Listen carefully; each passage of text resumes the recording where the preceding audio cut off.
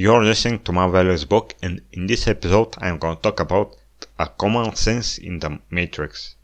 To be clear, by the term matrix, I don't mean the virtual imaginary world of computers and bytes, but the worlds and the worlds drawn by computer graphics, like the games and the databases that have feelings, like Facebook, Instagram, and Twitter. By matrix, I mean from another point of view, the human society, the other people's opinions, and the way humans interact with each other. The matrix is also the concepts that we package mentally things in the human society. The terms country, city, company, corporation, the roles within these boxes are just words that make it easy to communicate, to understand which individual must do what type of work. But these words are not reality. Reality is the essence of the human beings and the things that they do. It is the doing what is real and not the description of what they do. And naming this type of naming things is unreal, and but unfortunately it is very important. Common in general sense in the human society, you must know that nothing without a sign on it or a mark, without input or output number that is extracted from a country or from institution, nothing that is said verbally or written, that everything that is video, audio is nothing. It does not have coverage. It doesn't have value for the matrix, and it equals to air, to nothing. It doesn't matter on what subject. It doesn't matter from where it came from official media, from social media, from whatever individual, famous or not, from whatever site, valid or not, or even from an alien. For one healthy common sense,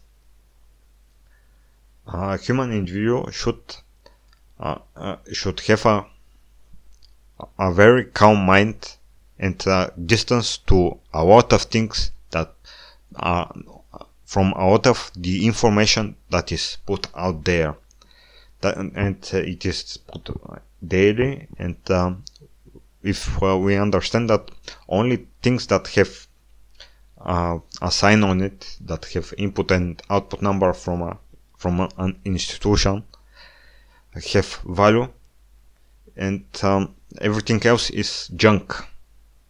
We should be calm about the thousands and millions of sources and types of information. If an individual is right, is a good citizen, he tries to move the matrix by sending requests, by making declarations, acts, protests, referendums, vows. An healthy citizen contacts the lawmakers and tries to persuade them to make the laws that are valid. And an healthy individual tries to use all the ways that the modern Western civilization has put has placed ways to contact with the institutions. Everything else that is set on the table, or not only on the table, is zero. A philosophical, healthy common sense, knows that even the documents that have signs on them very often doesn't have coverage, doesn't have an essence, because again, human beings that have weaknesses and imperfections have placed these signs on the papers. And again, human beings will interpret and will create consequences or not from these documents. This is one of the biggest advantages of the Western democracy. The separation of the powers is just another illusionary concept, and because every human individual has weaknesses, and this is how corruption is made, and this is how a dependency between human individuals are made, by knowing some secrets, by giving money and making individuals that have positions in these institutions, in the different types of powers, like the court and the executive institutions. When dependencies between individuals are made, their real separation is gone away. If we turn off our common sense, and not exactly common sense, but trying to extract meaning from things, we stop putting labels and names on things, and we try to participate in the game because of the participation itself. So we could try to create karma.